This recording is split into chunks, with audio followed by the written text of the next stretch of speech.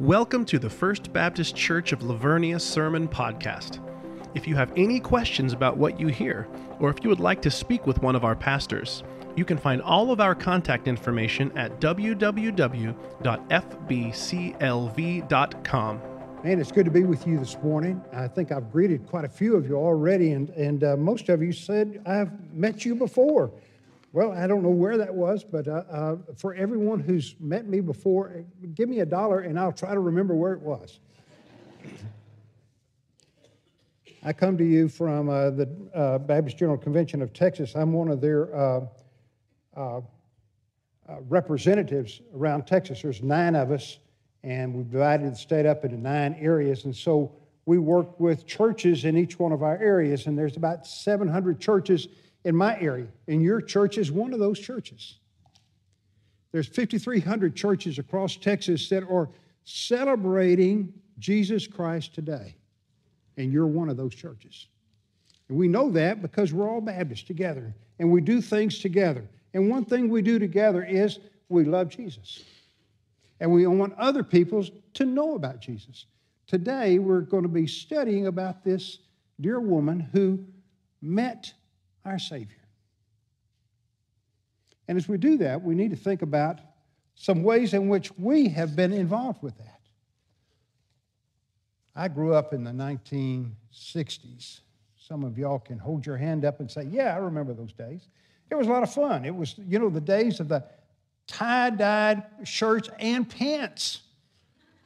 I saw some pants back there, yeah.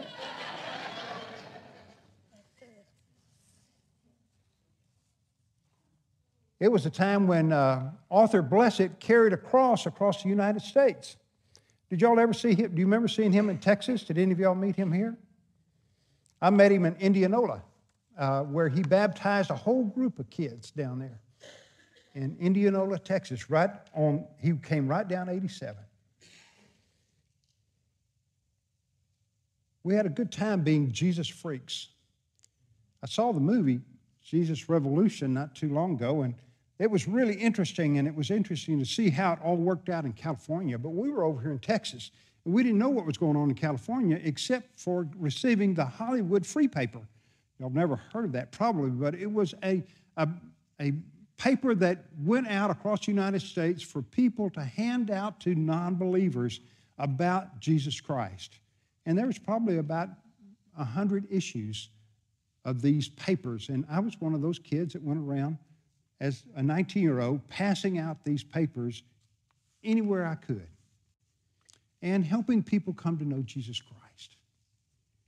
One of those songs at that time that came out, and it's about 72 when Neil Young sang the song, and it came out, goes like this: I want to live, I want to give, I've been a miner for a heart of gold. It's these expressions I never give that keeps me searching for a heart of gold, and I'm getting older. I've been to Hollywood, I've been to Redwood, and crossed the ocean for a heart of gold, and I've been, in my mind, it's such a fine line, that keeps me searching for a heart of gold. I am getting old. He sang that song back in 1972. He wasn't old at that time. Neil Young was probably about 4 years older than me at the time. He made a lot of money off of that. I didn't get any money off of it. So. But he was talking about trying to find that person that had a heart of gold. Till today, I don't know if Neil ever found that person. There's only one person I know of who has that heart of gold, and that's Jesus Christ. You can search and you can search and you can search everywhere you want to go. You could do all kinds of different things to try to find that heart of gold. You could start working with pagan religions. You could get into drugs. You could have all kinds of relationships. You could visit with great people. You could visit with the very poor people. Jesus is the only person that will satisfy. He's that one. He's the only one. And so here we are with this This lady who has come up to the well, Jacob's well, that had been dug years and years before, centuries before, and people were still receiving water out of that well. And she came up there, and Jesus was sitting there. Thank you again, Devin, for reading that. And he started talking to her. And she started visiting with him. And away went this conversation between each of them. And he said to her in a very clear way, I am the living water. Jesus is the living water. The best news you've ever heard of. You say, well, what do you mean the best news? We live in a drought-prone area of the world. Have you ever noticed that? How many floods have you been in South Texas? How much rain have we gotten in the last week? We realize that we are a thirsty place. Every farmer I talk to says we need another rain. But also we're finding out that with the number of people that we have here in the area that we don't have enough water in the ground to pump out. So we're going to get more and more thirsty. We're going to have to figure out how to get more water. But that's what Jacob was doing when he drilled the well. When he dug that well, he needed water for himself and for his cattle. And that went on all those years. And every day somebody had to send a jug down and pull up the water and drink the water for that day. But then there was the next day. But Jesus came along and said, I am the living water. Jesus is the living water.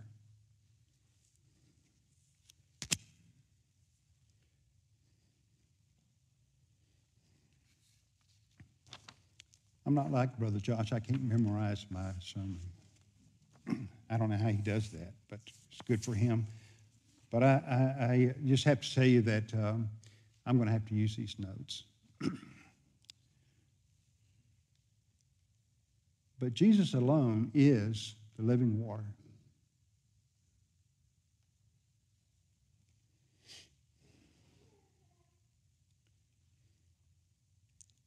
Jesus went on to say in John, the 4th chapter, the 14th verse again that we know about, whoever drinks the water I give them will never thirst. Indeed, the water I give them will become in them a spring of water welling into eternal life. Brothers and sisters, we have a very interesting situation before us. And that situation is, are we dipping into that well, that living well, on a daily basis? Do we understand what it means to let Jesus fill that void that we are constantly searching for that heart of gold that we're looking for ourselves? You see, the only way that we can help other people around this world understand what it means to have living water is for ourselves to be those who are nourished by it.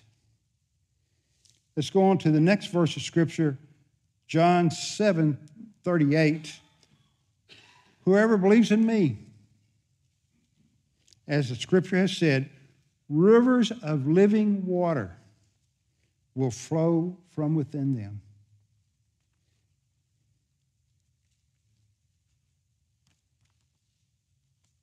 As this lady was at this well, she began to realize that Jesus was not talking about the water that was in the well, but he was talking about a spiritual water, a water that constantly quenches our thirst, constantly is helping us. And it doesn't just come from Jesus Christ, it comes from within us and flows out. And why does it flow out? So that others can sample the water too. so others can drink of that water, so others can be nourished by Jesus Christ through our lives. Wow. Did you hear what Jesus wants us to be? He wants us to be those everlasting wells that people are looking for. That place where the thirst can be quenched. John 10:10 says, I have come that they might have life abundantly. Brothers and sisters, this is the best news ever for everyone in this world. You probably don't know this yet, but you're probably going to find it out through the newspaper or through some other piece of notices or something, that Texas now has 30 million people in it. You say, well, what does that mean? Well, that means that just 10 years ago, we had 27 million people. We've grown by 3 million people in that short period of time. But we're going to do something else in the next 25 years. We're going to double in size. Texas is not going to have 30 million people. It's going to have 60 million people. You say, how is that going to happen? Well, it's going to happen because we were putting a wall up between Mexico and the United States when we needed to put it up between Mexico and New Mexico and Texas, because all those Californians are coming over here. And people from Oregon, too, are coming over. And so we should have put it up there, and we didn't. So there's going to be 30 million more Texans here in 25 years. Let me say that again. 30 million more Texans here in this short period of time. What is going to happen? It's going to mean that we as believers in Jesus Christ are going to have to activate that living water within each one of us. We have got to start sharing Christ with everybody we meet today. We can't wait. There's no room to wait. You might say, well, there's a lot of people who believe in Jesus Christ already. That's true. There are a lot of people who believe in Jesus Christ. The best we can figure, somewhere around 12 million Texans believe in Jesus Christ in some form or fashion. And there's a whole group of them that use Jesus Christ as a curse word. But that doesn't mean that they're believers. But here we are, brothers and sisters, with a tremendous opportunity. The opportunity is that the mission field is before us. The mission field is not in Mexico only. It's not in Africa only. It's not in South America only. It's also right here in Lavernia, Texas. God has provided the world to come to us so that we have the opportunity to share Jesus Christ. The second thing we notice is Jesus is not fazed by our sin. Do you notice how he confronted this lady? He said, you're telling the truth. Those are your sins.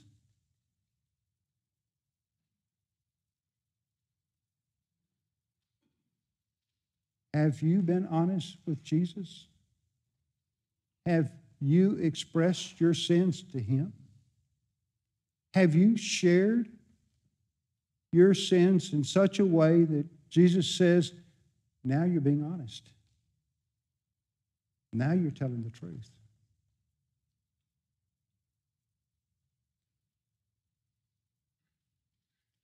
You see, our Lord loves us. And he wants us to be taken care of by him. But he's only going to do it when we're honest with him. You see, God demonstrated his love for us. God demonstrated his love for us in that while we were yet sinners, Christ died for us.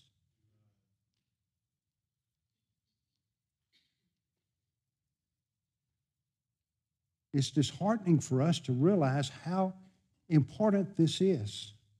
But our Lord Jesus Christ not only is within us as believers, providing us with that living water, but he is also wanting us to share all of ourselves with him, including our sin, and to be honest about it.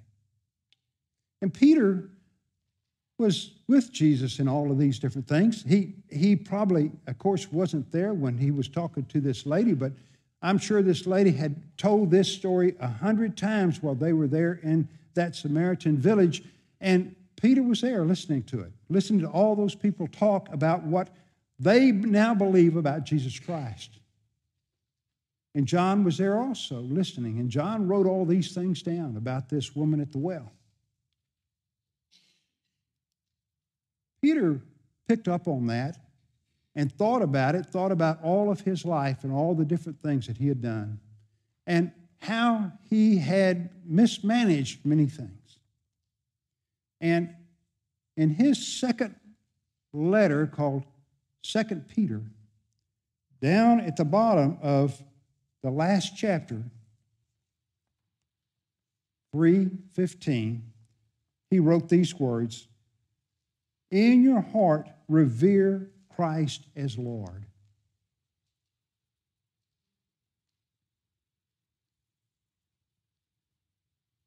Lord of your life.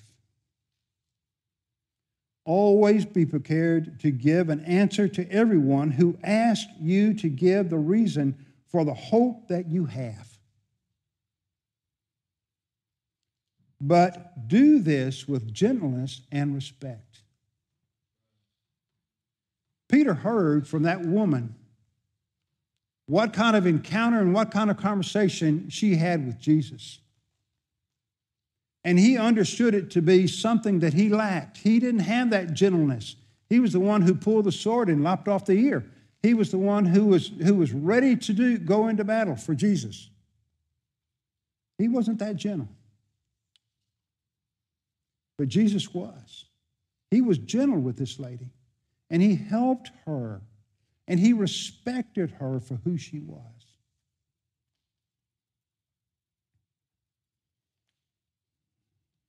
You see, when I accepted Jesus Christ as a 19-year-old, I had gone through all of those things that Neil Young had talked about and hoped for.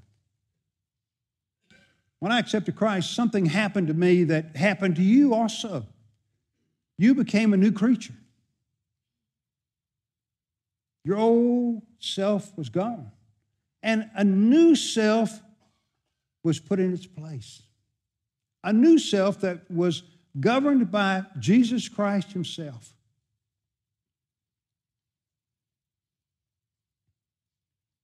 Jesus was willing to come into my sinful life and abide with me so I could abide with him, to live with him.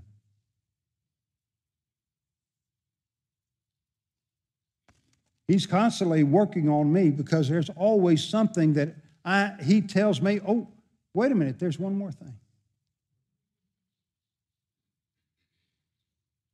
You see, when this lady heard all of these things, she did something that was extremely exciting and something that many of us do when we accept Jesus Christ.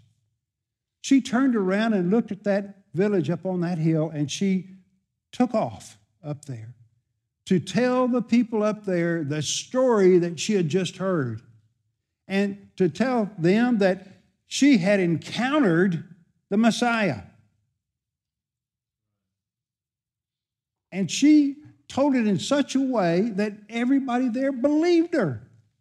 And she believed that this was the Messiah. And they all came down as a group to invite Jesus and now his disciples to come back up the hill and stay with them. And they stayed for 2 days. These Jews in Samaritan homes, being with Samaritans for two days, sharing with them, and Jesus sharing with them all about what it meant to serve the Messiah, Jesus Christ. You see, she left Jesus to go tell those friends, those family members, that community. She did what we sang about. She ran out of her grave. That grave of darkness, that grave of sin, that grave that would bind her and keep her seeking.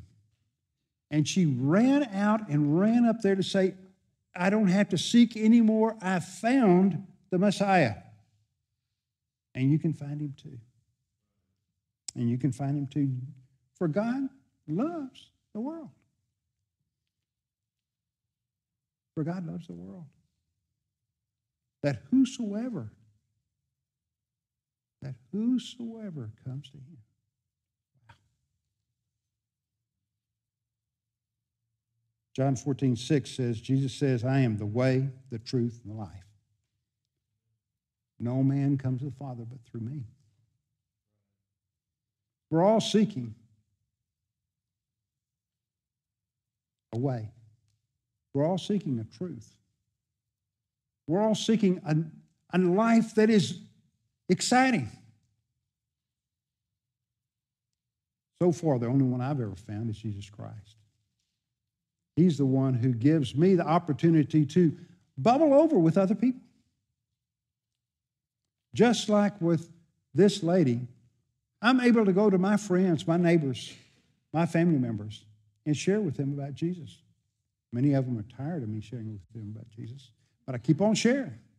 And some of them accept Jesus Christ. Some of them realize that being a part of what I'm talking about is really and truly true. It means something, and when they invite Jesus Christ into their life, they are renewed, just like I'm renewed. They know the spirit that comes into them is something that they didn't have before, and they have a new life in Christ.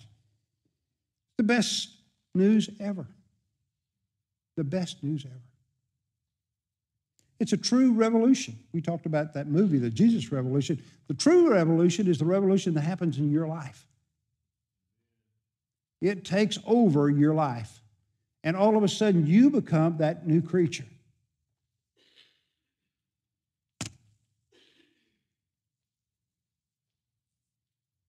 You have to admit that you're a sinner. And she did that. She told the truth. And she believed in Jesus Christ to the point that she went back up there to tell her friends, I believe in this person. She confessed that Jesus is her Savior and her Lord. In fact, we hear in this passage of Scripture that the Samaritans came back after being with Jesus all this time and said, He is the Savior of the world. They confessed it, these Samaritans did. The whole community.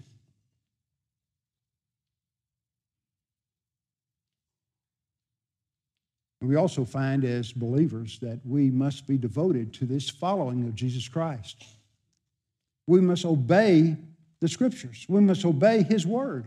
We must obey what He tells us to do. And how do we do that? Well, number one, we are church members. Number two, we study the Bible together. Number three, we hold each other accountable. Number four, we share Jesus Christ with everyone we come in contact with. Whether we know if they're a believer or not, we want to tell them first. I had the opportunity of visiting with a young lady the other day. She's my waiter at the restaurant. And I said, how can I pray for you? And she looked at me for a few seconds, and then she said, I have a son who's sick right now.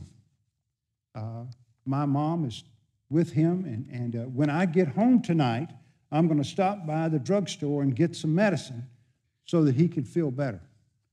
And, well, this was breakfast. And I said, so what time do you think you'll be home? She said, somewhere around 8 o'clock at night.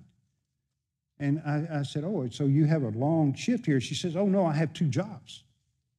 I work here in the morning, and then after that, I go into another job, and then after that, I'll go home to take the medicine to my son who's sick. And so I prayed for her. Pastor and I were with, we found out what the medicine was, went down to the drugstore and got the medicine, brought it back to her. I said, you don't have to go to the drugstore tonight. We have the medicine for you now. And she was very grateful.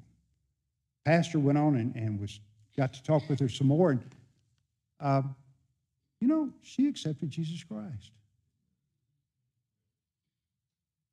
She accepted Jesus Christ. This lady that we didn't know anything about. Her saying, I need help, opened up the floodgates from Baptist Christians who were around her. And they accepted her. We can do that over and over again with everybody we meet, can we not? Our Lord Jesus Christ loves us, and He wants us to be that living water. He doesn't care about the sin we have. He's interested in us, and He wants us to accept Him completely. He wants us to say He is our Savior, and He is our Lord, our King, our one and only. Our news is the best news anyone has ever heard. Some of you here have made decisions for Jesus Christ in the past, and you realize that you're beginning to kind of fade out with Jesus, and you need to renew your calling with Him. This is a great time to do that. If you would like to come down to the front, there's a place here for you to kneel and pray. I'd like you to do that. Some of you here have never accepted Jesus Christ as your Savior and Lord. You've heard me talk about this. You've heard all this. This is a time for you to accept Jesus. There's no reason for you not to. I'll be down here, and I'd be glad to share with you more about Jesus if you'd like to come down and talk with me about it. And some of you here need to give $1 million to the building fund. And I don't mean one of you. I mean some of you. And it needs to be done soon.